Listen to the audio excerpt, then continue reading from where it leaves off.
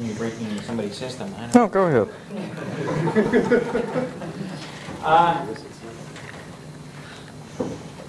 I mentioned in the 526 to 590 class, we have a number of very interesting speakers lined up in the coming weeks. In particular, in 3 weeks,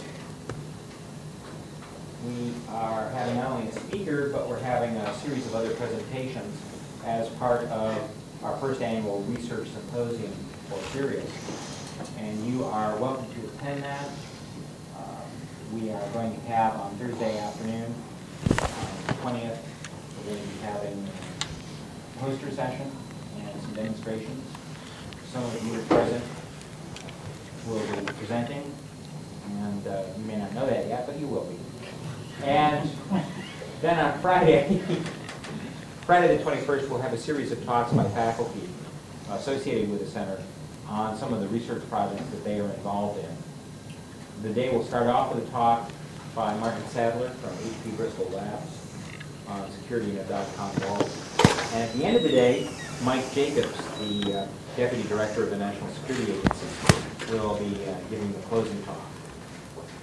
All of those are open, all of those are available to you if your schedules permit, and we certainly encourage you to attend. Is that? Okay, one other announcement about the class. If you signed up for this class for pass-fail credit, then hopefully you've been signing the attendance sheet every week. If you didn't sign up for this, then you don't need to worry about it. If you think you signed up for this for letter grade credit, there's a problem. So you better see me, because it isn't offered for that. If you have no idea why you're here, then I guess that's Friday afternoon. I know why I'm here. I'm here because of our speaker. And when you work in security for very long, especially in recent history, you go to a lot of the same conferences and see a lot of the same people, and you see a lot of the same names occurring. And for as long as I can remember, I've been saying Padgett's name. I've been seeing yours for longer. Okay. And no matter where I go there, I see Padgett. And I've been to a doctor, but it hasn't helped.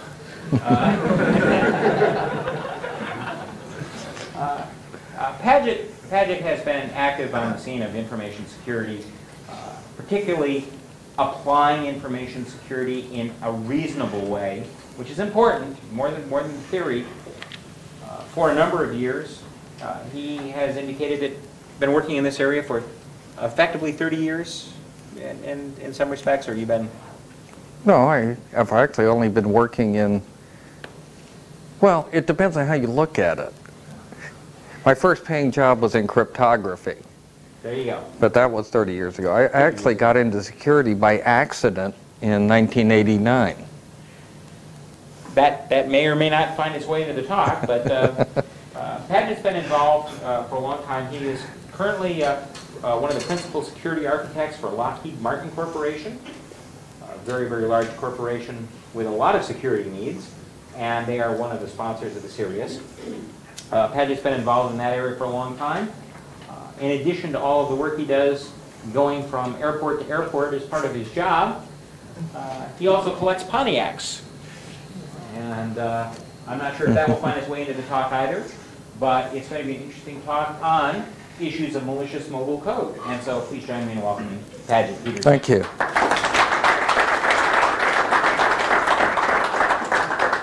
Well, actually, if you're involved in security for a long time, you find out there are a lot of people who really don't want any. Second problem being, if you do your job right, nothing happens, which makes it difficult to be a hero. In order to be a hero, something's got to go wrong. So I try to avoid confrontation because I'm very lazy myself. I find it a lot easier to put defenses in place before things happen rather than trying to clean up the mess afterward. But that doesn't make you a hero. So occasionally I feel the need to strike back at the world. And there is absolutely nothing like 400 horsepower and a 4-speed to do that. Though I imagine there are few of you who here today who have had the advantage of such pleasures.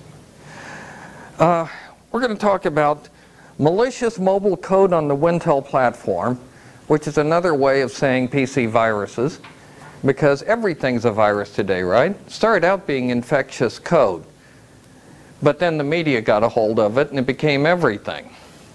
But it really has a long history, and if you follow the evolution of mobile code, particularly malicious code, you follow it, it follows certain patterns.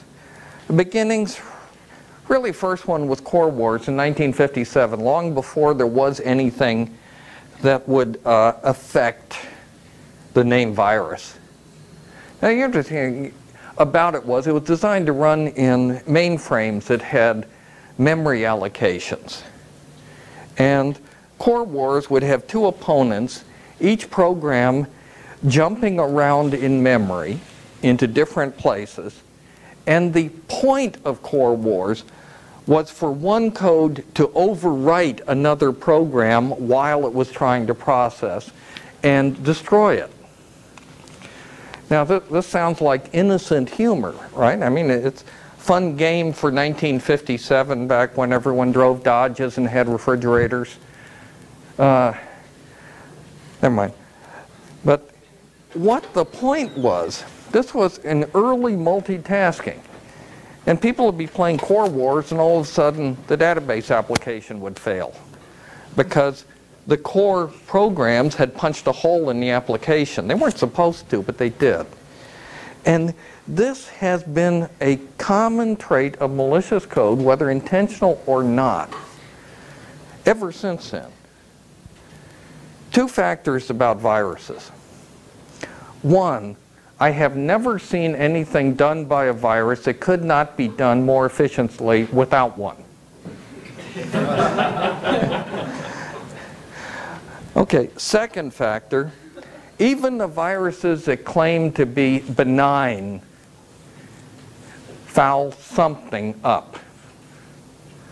Even programs that are supposed to be infallible, one of them.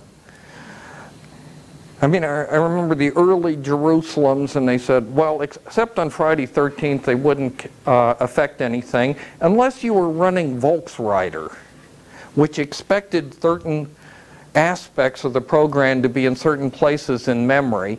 And if it got infected by even a benign virus, the first thing that happened would be the thesis on your floppy. We only had floppies, and we didn't have hard disks yet, or the people who did have. What were the first 10 meg ones? $3,000? I mean, this was a PC. You wouldn't believe the cost of a PC in 1983. So the first thing that happens is Volksreiter overwrites your thesis. Now, is that a benign action? I mean, this all commonly happens.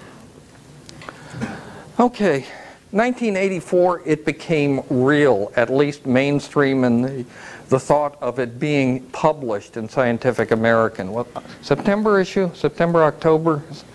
Somewhere in there. Someday I need to look it up, but I haven't gotten around to it yet. This is before you had online lookups for everything in the known world. You know, there was a time before the internet, people. A lot of us grew up in it. But at any rate, 1985, Fred Cohen defines the word virus as propagating.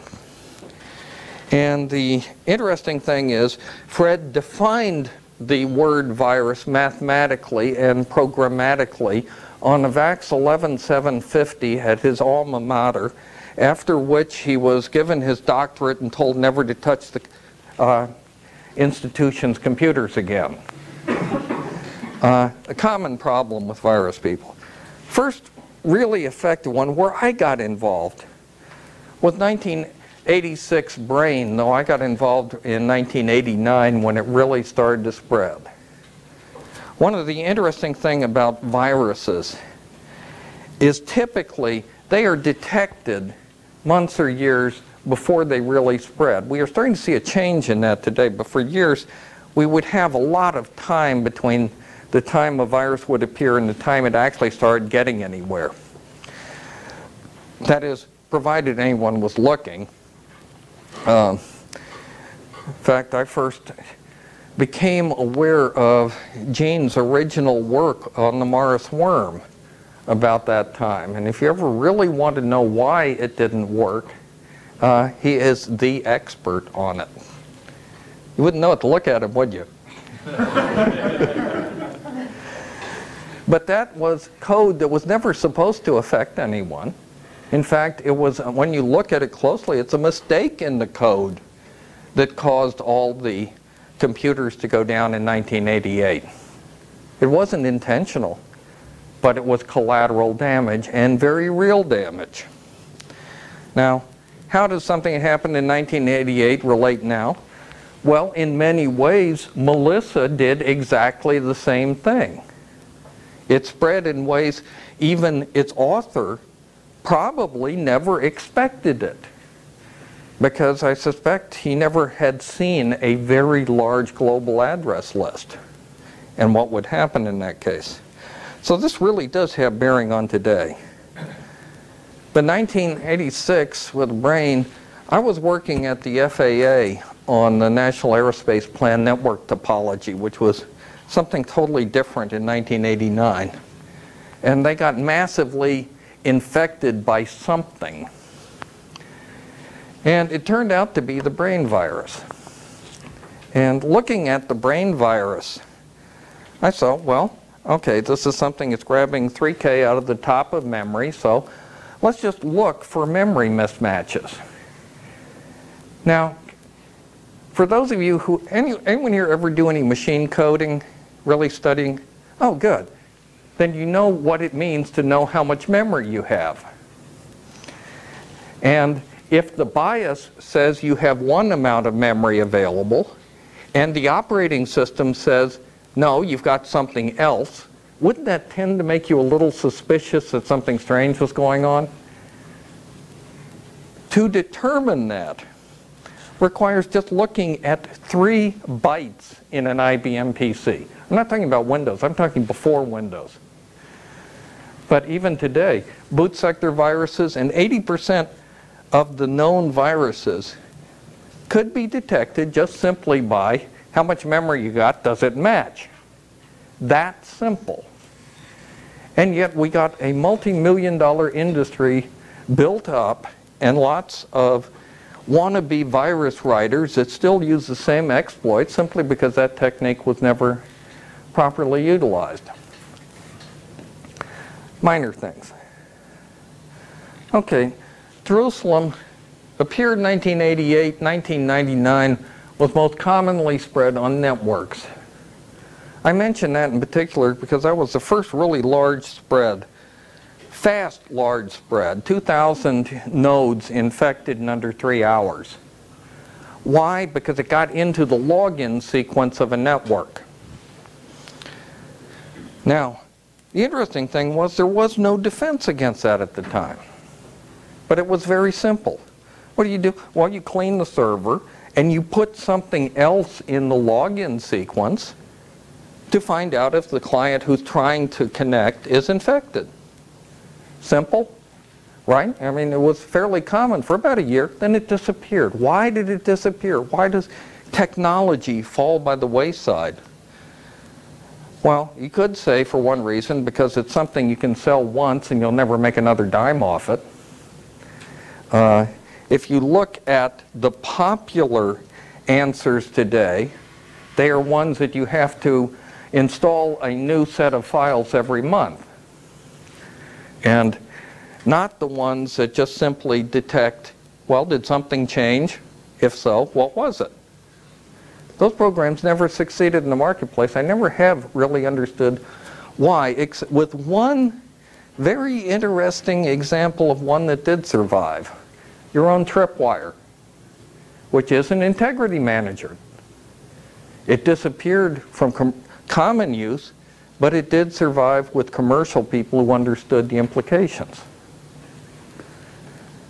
Concept, 1995, first macro virus. Now the interesting thing about it was Concept, all it did was pop a window with the number 1 and spread. That's all it was supposed to do. In fact, the rumor is that it was developed by one of the original Word 6 programmers to say, this is vulnerable to this sort of thing. You really don't want to make it available. Now, the interesting thing about it was it only really worked on a PC. It could infect a Macintosh, but not well, because Macintoshes were different, even though Word ran on both of them, Word Basic ran on both of them. But then Microsoft put out something called ScanProt, which, aside from the fact the only virus it could remove was a concept, was an absolutely marvelous tutorial on how to make something run on both a Macintosh and a PC. So if you put the two of them together, what you got was, by 1999, macros were the most common form of virus seen. Now, the interesting thing about that is that these macros are very easy to detect. Ask Word. It will tell you if a document has macros. Now, the fact that they are macros, well, a lot of antivirus people got together in 1996 and said, well, gee, macro viruses are a real problem. Only a few people, mostly businesses, but only a few people are actually using them. So why not give the user an option to turn it off? What? Disable our product? This becomes more obvious a little bit later. But it's made possible by Word Basic. And in fact, Melissa spread exactly the same way. It did some novel things. I mean, doesn't everyone want to send email from inside their applications? The fact is, I have never seen any use, particularly from inside Excel, of collaborative data objects other than by viruses, but it's considered a very big selling point. In fact, if you look at the, let's see,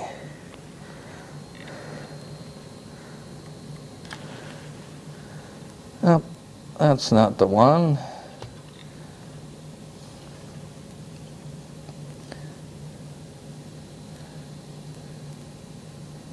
Let's see which one this one is.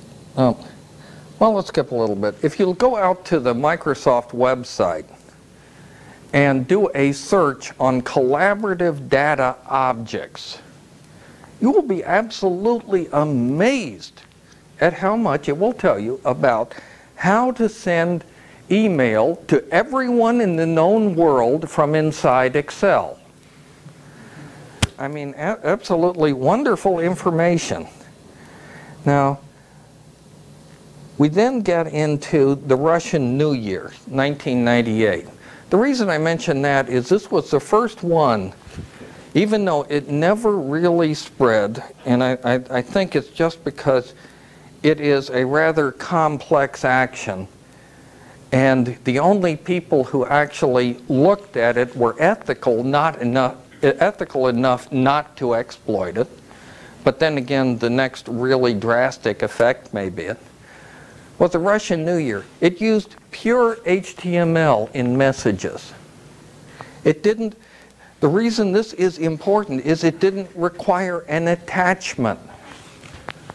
Concept spread as an attachment to email or as a file sent between people. Melissa spread as a Word attachment to email. Even though it would use email to spread itself, it was an attachment. Russian New Year used HTML natively, scripting language. And that's what I was trying to bring up.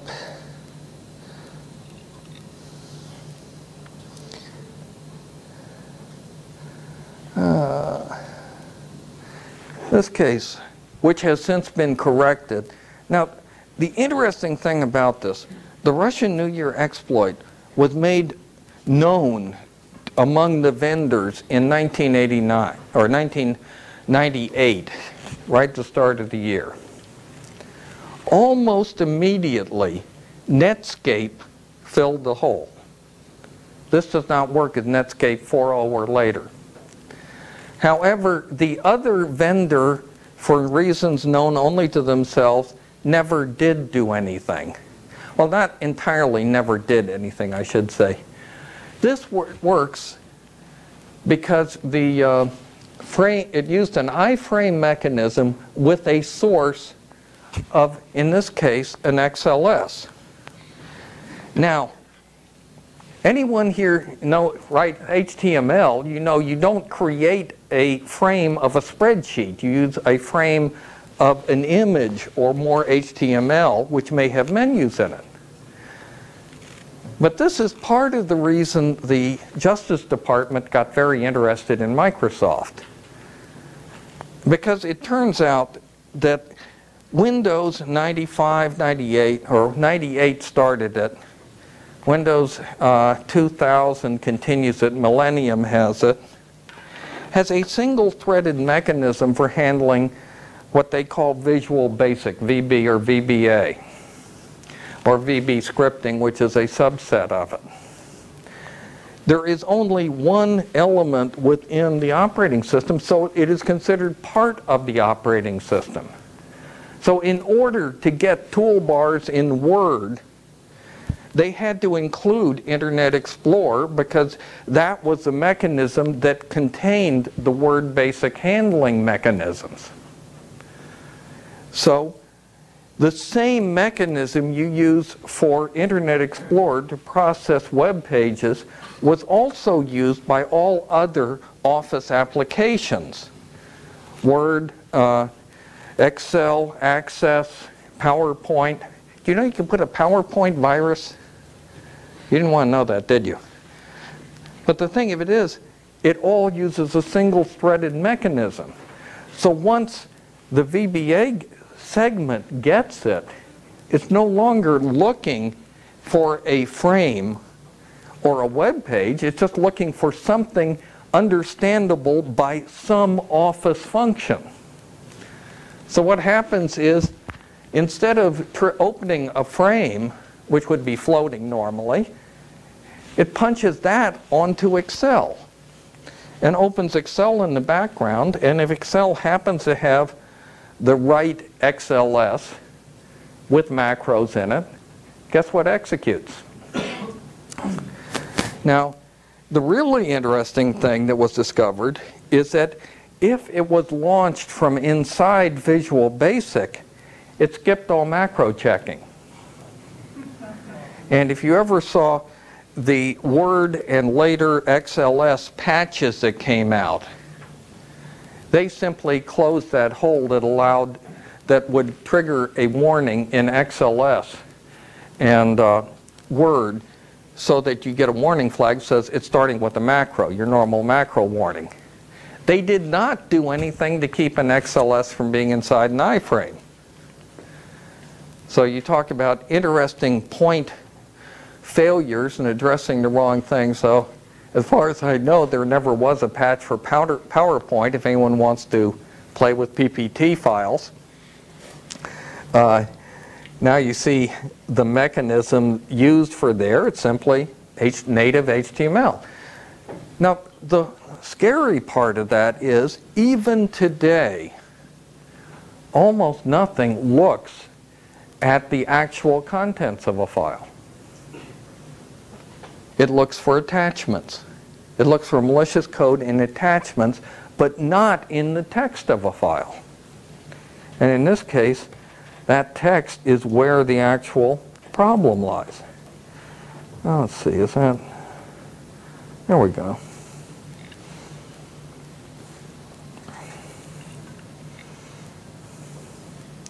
Okay, Melissa, I figure decides a space of its own. Occurred last year in March. Surprise success.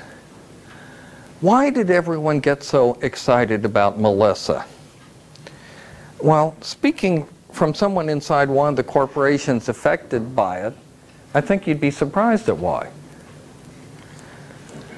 On the 26th of March, a year ago, which is almost exactly a year ago now, all of a sudden our mail stores got filled.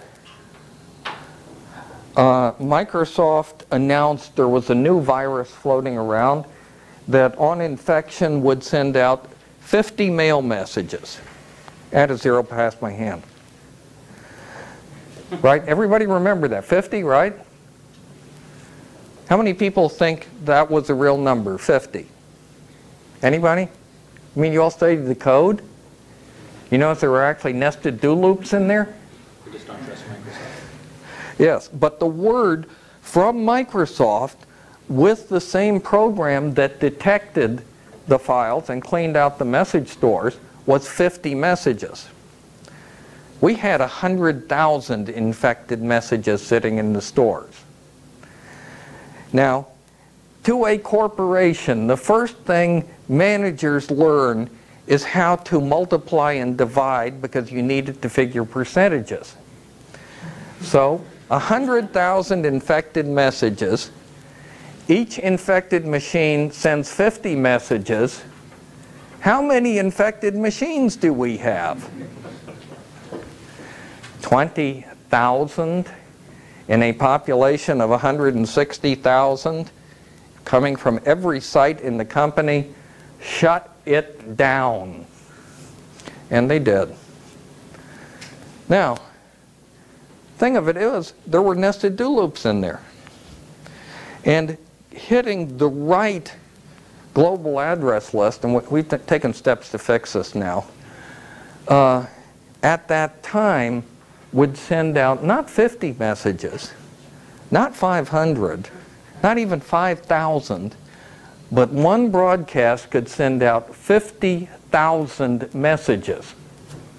So how many infected machines do we really have? Another thing they didn't bother to tell us was only Outlook 98 was affected. And at that time, we didn't even allow Outlook 98 in the corporation. However, there were 2 people. But that piece of information didn't surface till almost a week later. So why was it a surprise success? Well, one, it spread like mad. It was very good at spreading. But it didn't take much.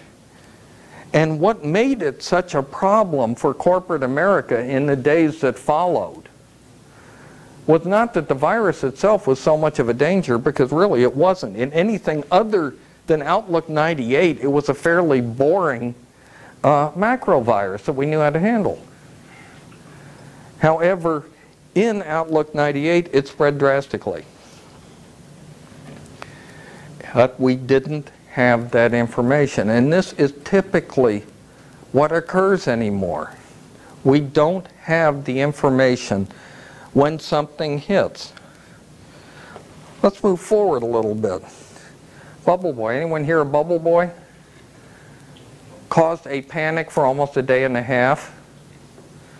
Why? Because it was HTML enabled. Nobody'd seen it yet, but it was an HTML. What it did was it was embedded in the text of a message. This was late '99 now. And by this time, enough Outlook 98 and HTML enabled mail readers. Anybody know how many HTML mail readers there are? Eudora is 5.0. They don't talk about it too much because it doesn't do the same things, because it isn't as intimately connected to the operating system, so it acts differently. But this was a panic for almost 3 days, and was very interesting because it was a scripting function. Let's see, I believe I have it here, if I remember which one it is.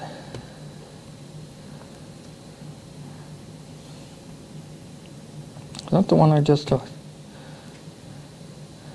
No, that's executable ASCII. Anyone ever hear of executable ASCII? Would anyone care to guess what executable ASCII would be? No? No one wants to venture one? That's executable ASCII. Anyone ever see the ICAR test string sent out with a number of different antivirus products? Well, let me give you a hint. In the 93, 94 time frame, there was a lot of belief that you could not send a virus an email. Okay, because it can only send text. This is before attachments. Well, it turns out that there are two RFCs, 821 and 822, or is it 921, 922? Anyone remember? One of them. 821. That defines SMTP email, Simple Mail Transfer Protocol. And 822 is the one that defines the character set that may exist within it, which is essentially ASCII printable characters. I mean, why would you want to send something that wasn't a printable character? What that is if you take the ASCII printable set, and I know some of you are going to be fascinated by this concept, it contains enough instructions and data constructs for the Intel processor to create a complete and self-sufficient program, including termination, which turned out to be one of the more difficult pieces. There is enough within that subset. And what you are seeing there is an executable program written entirely in ASCII. 1993. That also uses something that Microsoft said, that particular one, that Microsoft said that couldn't be done, because they said, well, we created ActiveX, and yes, we put create object and get object in there, but it's only good for text. You can't send an executable that way. Guess what? Something only can't be done until someone does it. Computers are made for people to discover new ways to use them. And the only way to really understand the security implications is to really understand what the computer is capable of doing. Start from the microcode level, work up.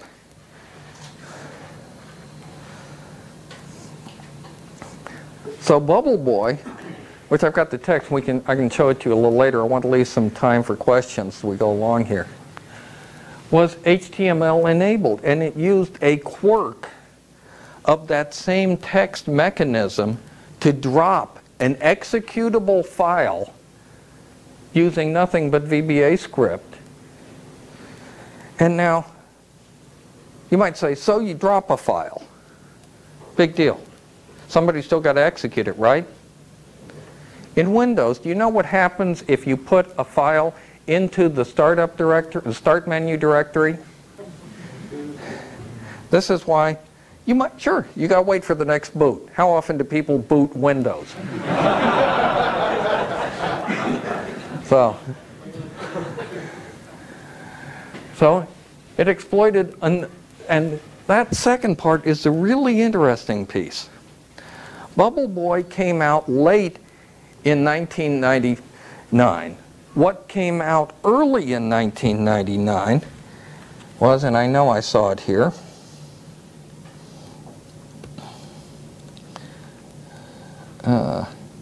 where'd 032, there's 032.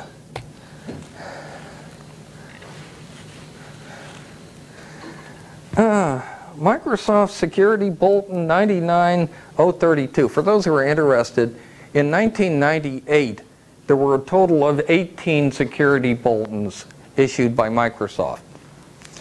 In 1999, there were 61. So far in 2000, we're up to 19.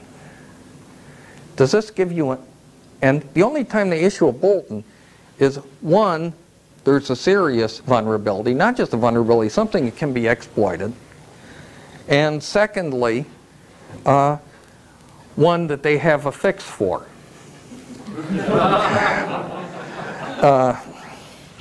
But at any rate,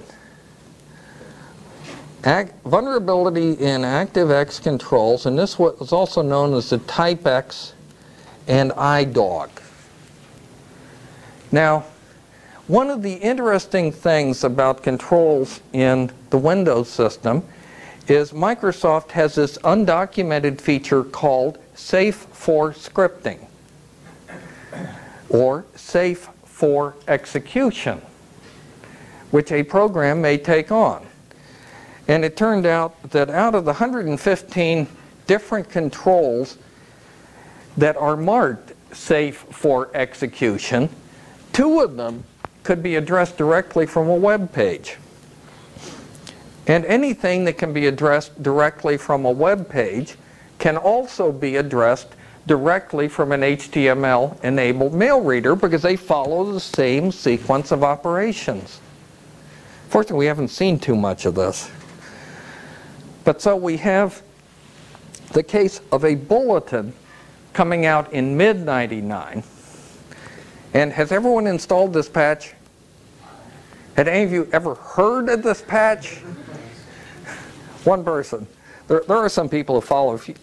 If you really want to look at www.microsoft.com/security, and you can get direct links to all the bulletins.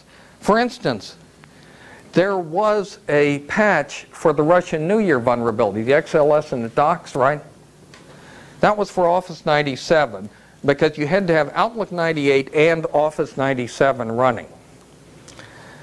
Okay, so they had this patch. The patch was, it was about 100K or so, except for the fact that in order to download the patch and install it, first you had to have Office 97 Service Pack 1. Then you had to have Office 97 Service Pack 2. Then you could install the XLS and doc vulnerability patch. Okay, got that? 100K for the patch.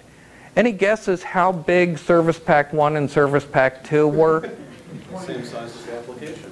Would you believe 32 megabytes to download on a 9600 baud modem? Right.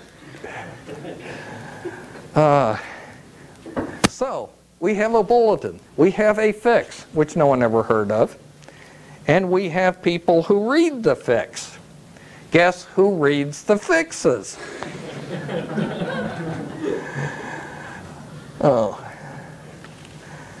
So we get Bubble Boy. Now, fortunately, and I say very fortunately, this happens a lot with virus writers. And I'm not sure if I should tell this secret to you, but I will. Virus writers seem to believe that their machine is identical to every other machine in the known world. Let me tell you, they're not quite right.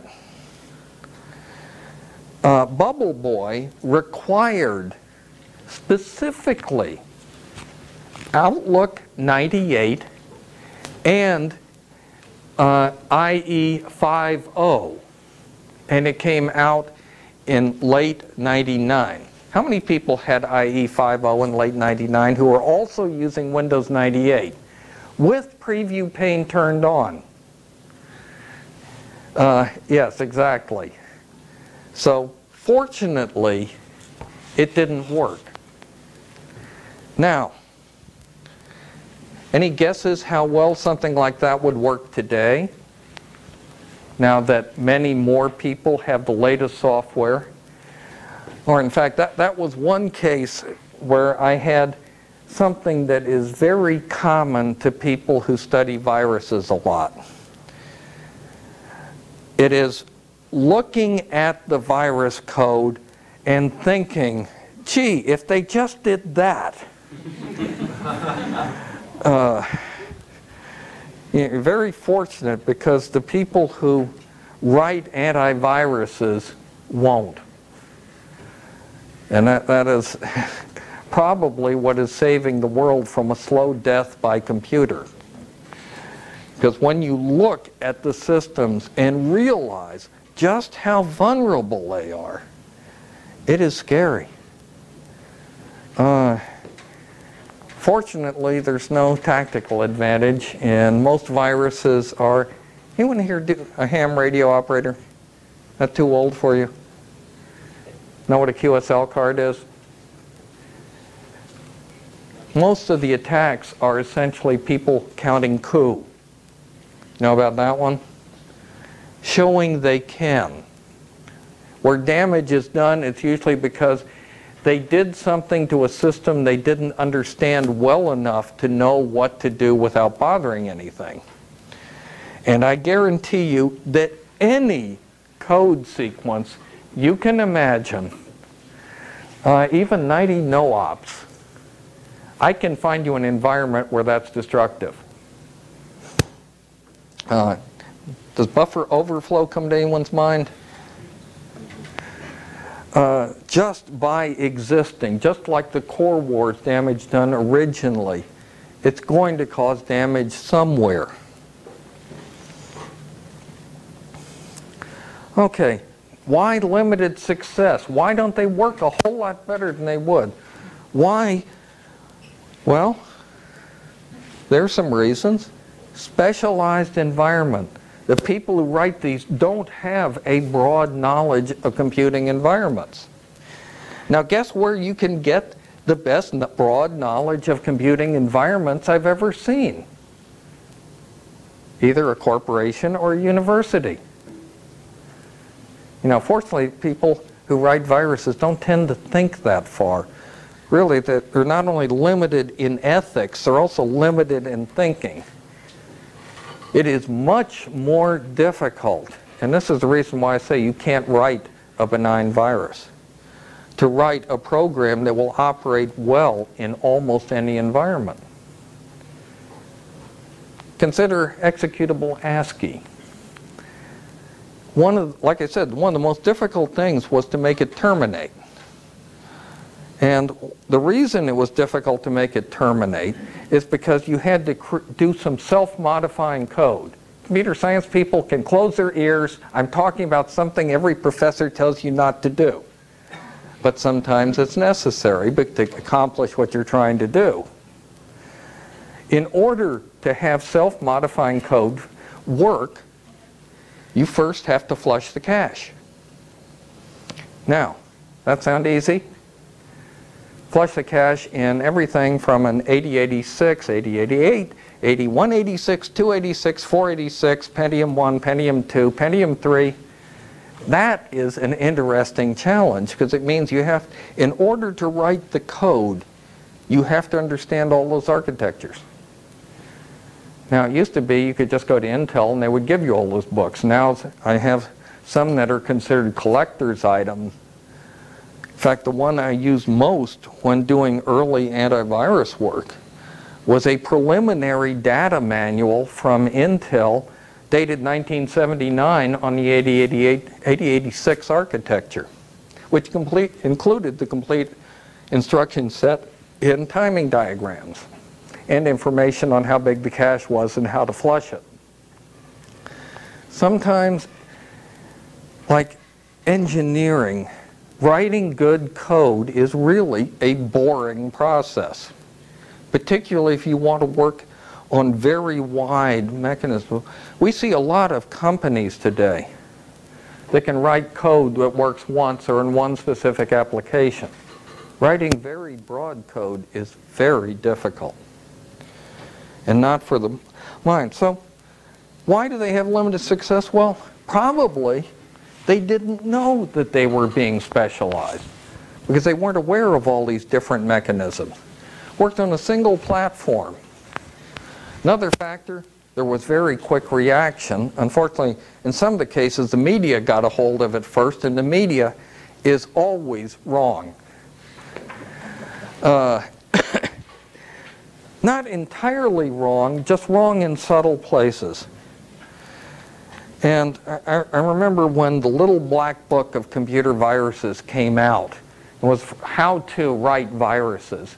And it included program viruses and boot sector viruses and various descriptions. For instance, the boot sector virus only worked with DOS boot sector from version 3.3. Would not work with version 4.0.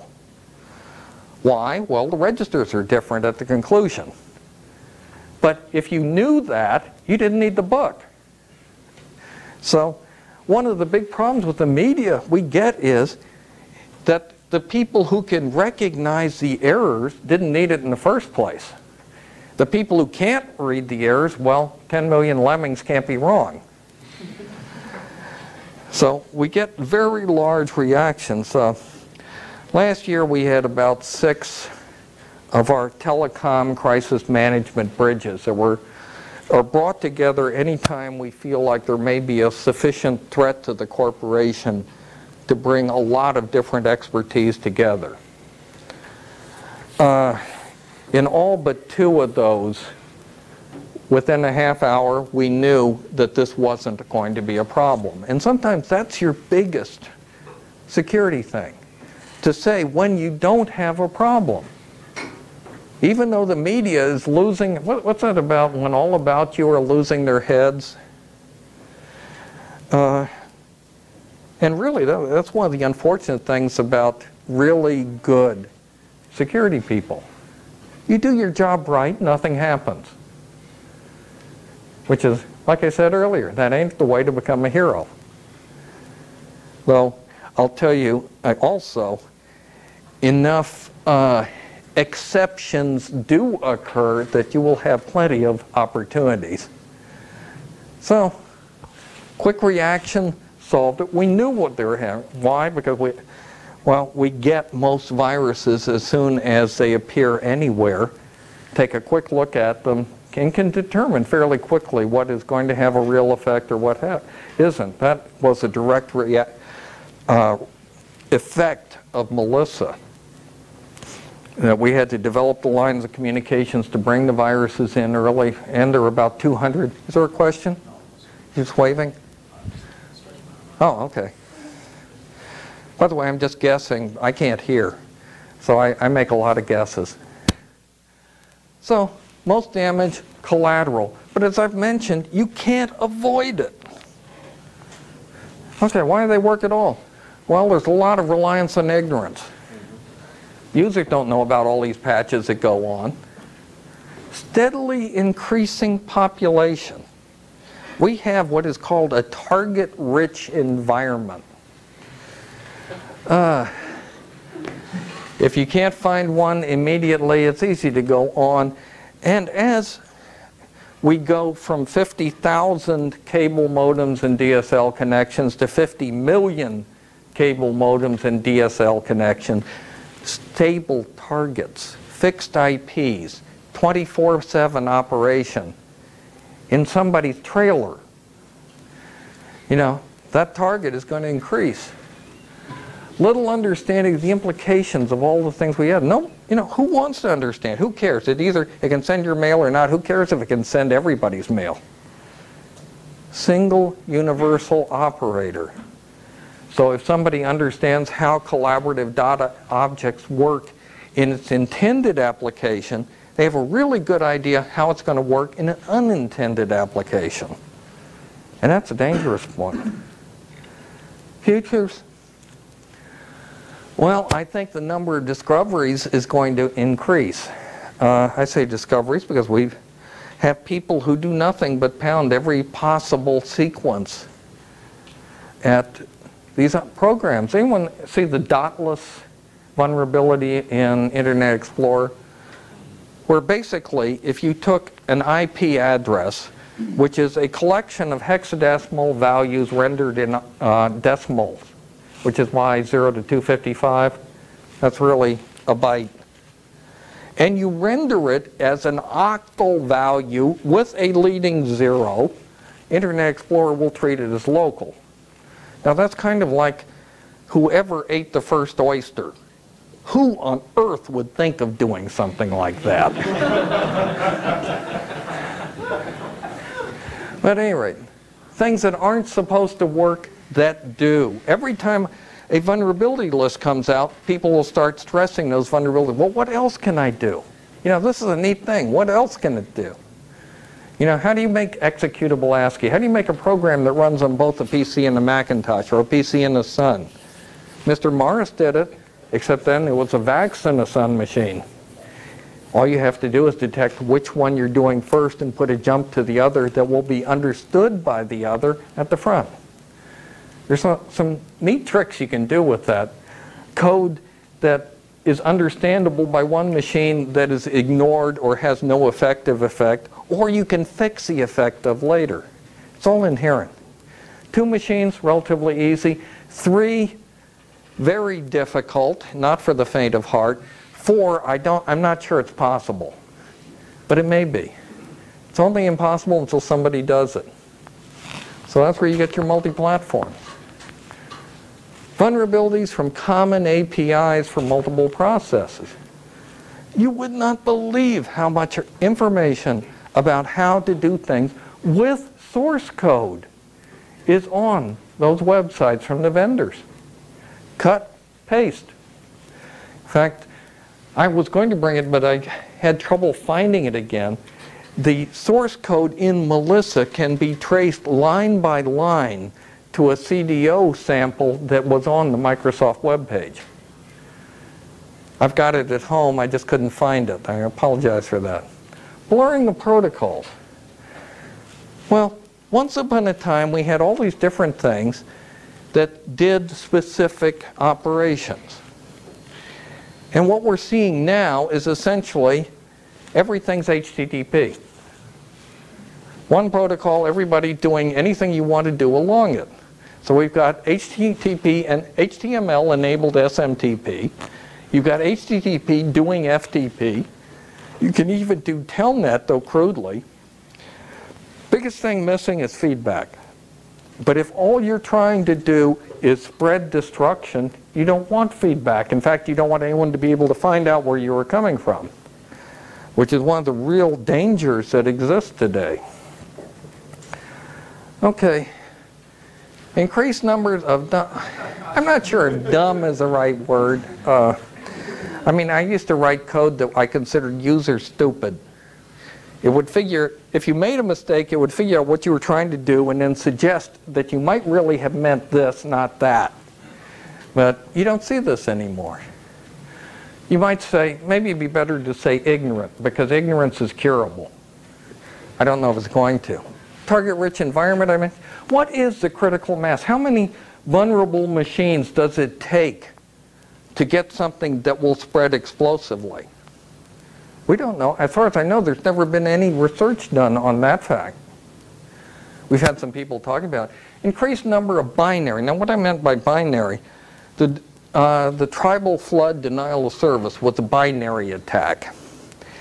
And if you look at a novel by Louis Theory back around 1993 called Soft War, you'll find mention of a binary attack.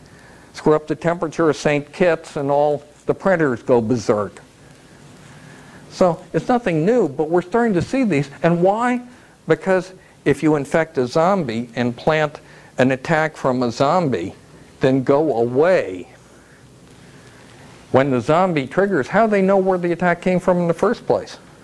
One of the big things that malicious people learned from Melissa is that it is amazing how far you can trace the original source. So one of the functions of Tribal Flood was to eliminate that traceability. Okay, movement of online machines from Unix to Windows-based. All the denial of service machines attacked this February were Unix machines, mostly Sun Unix. Why? Because the method of inserting the attack was via a known vulnerability in Sun RPC. And one of the interesting things is that I never once saw mention in the media that, are you worried about being a zombie? Do you have port 111 open? Is that a simple question? Did anyone ever ask it? Did anyone even know it was that simple to detect? That wouldn't tell you if your machine was a zombie. It would just tell you if it had the capability of being exploited as a zombie. And now you reduce the number of machines you have to check down. In my case, the number of exposed machines with 111 open turned out to be 6. I checked them all, closed RPC, none of them were infected. 6 from over 160,000 machines. One of the big jobs of security is reduction to manageable functions, but I never saw that mentioned anywhere. Companies adding firewalls, which are going to be violated by home use of cable modems. Now, how many people have a personal firewall at home? Good. How many people in the real world do you think have them? How many people with BMWs have them? 2. Oh. Sorry. Okay, okay. No, yeah, it's a 1967-2002, right? All right.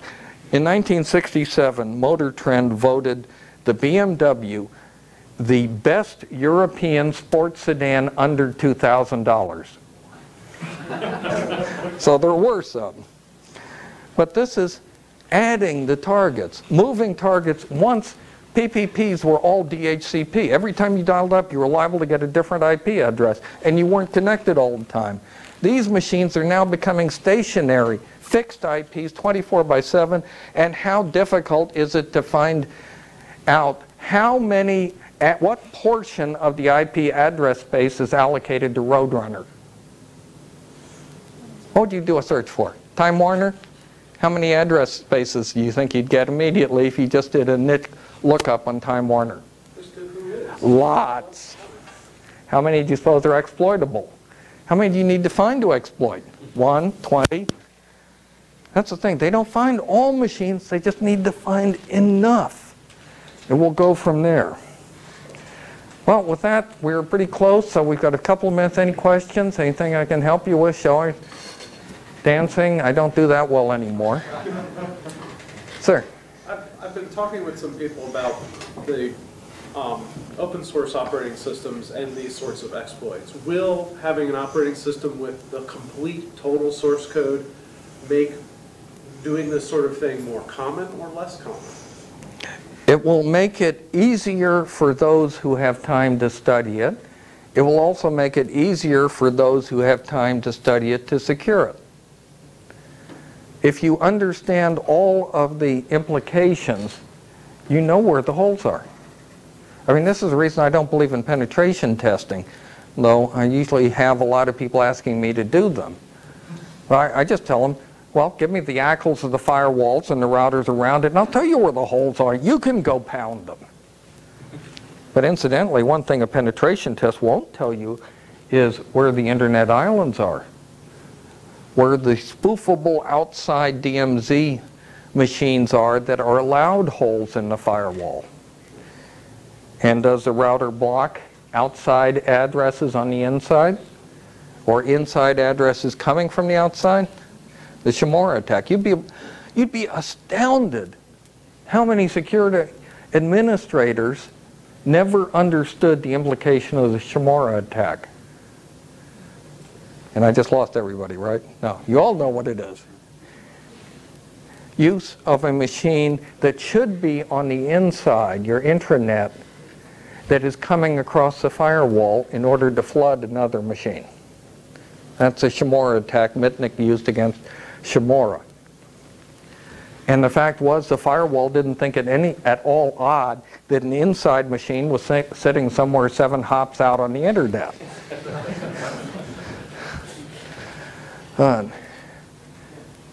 Questions? More? You all hungry? Tired?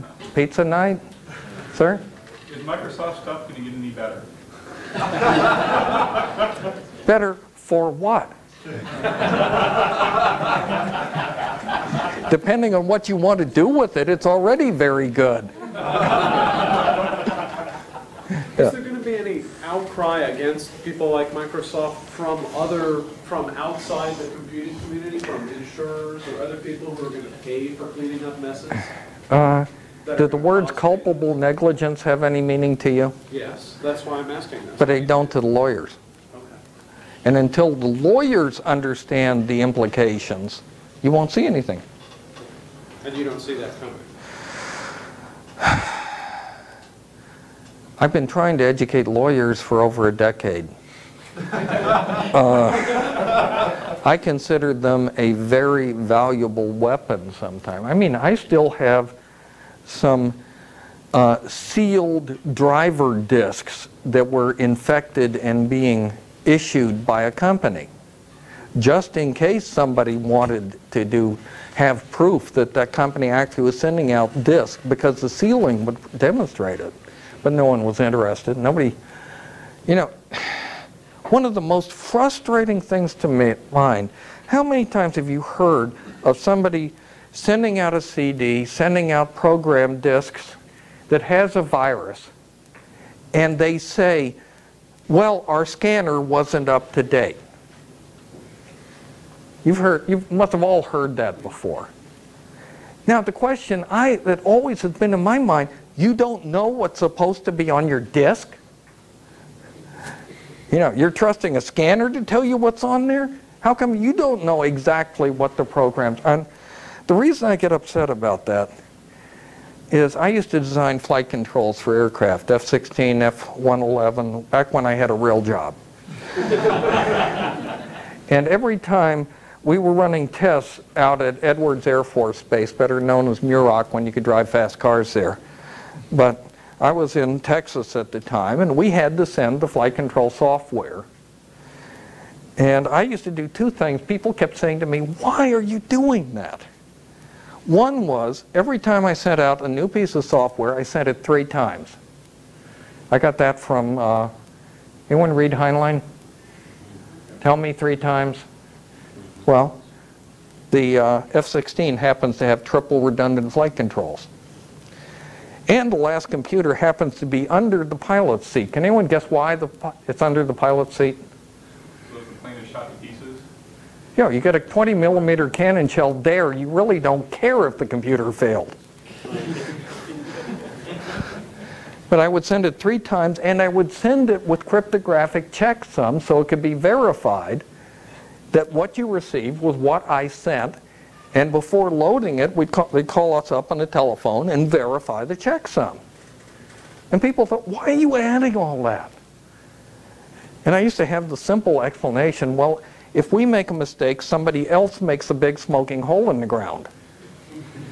And it was effective. We never had a single software-related aircraft loss. Sir? Did you catch any problems that way? Did you catch any problems that way? Did you catch any problems that way? Well, what we caught a couple of times was that one of the 3 copies didn't come through properly. And then we just go to the backup. That occurred several times. We never had the instance that incidentally was used in a couple of novels, and I remember chuckling about it. Stephen Kuhn's Minotaur, when he was talking about getting an outdated program, we never had that because the cryptographic checksum wouldn't have matched. But I guess novelists are permitted artistic license. Then again, maybe nobody else was bothered, and that's why F-22s kept flipping over. But I shouldn't knock competitors. Anyone want to buy an F-16? We got some. There. I'd like to buy an F-16. Okay. Creative financing can be arranged. Yeah. Well, thank you very much.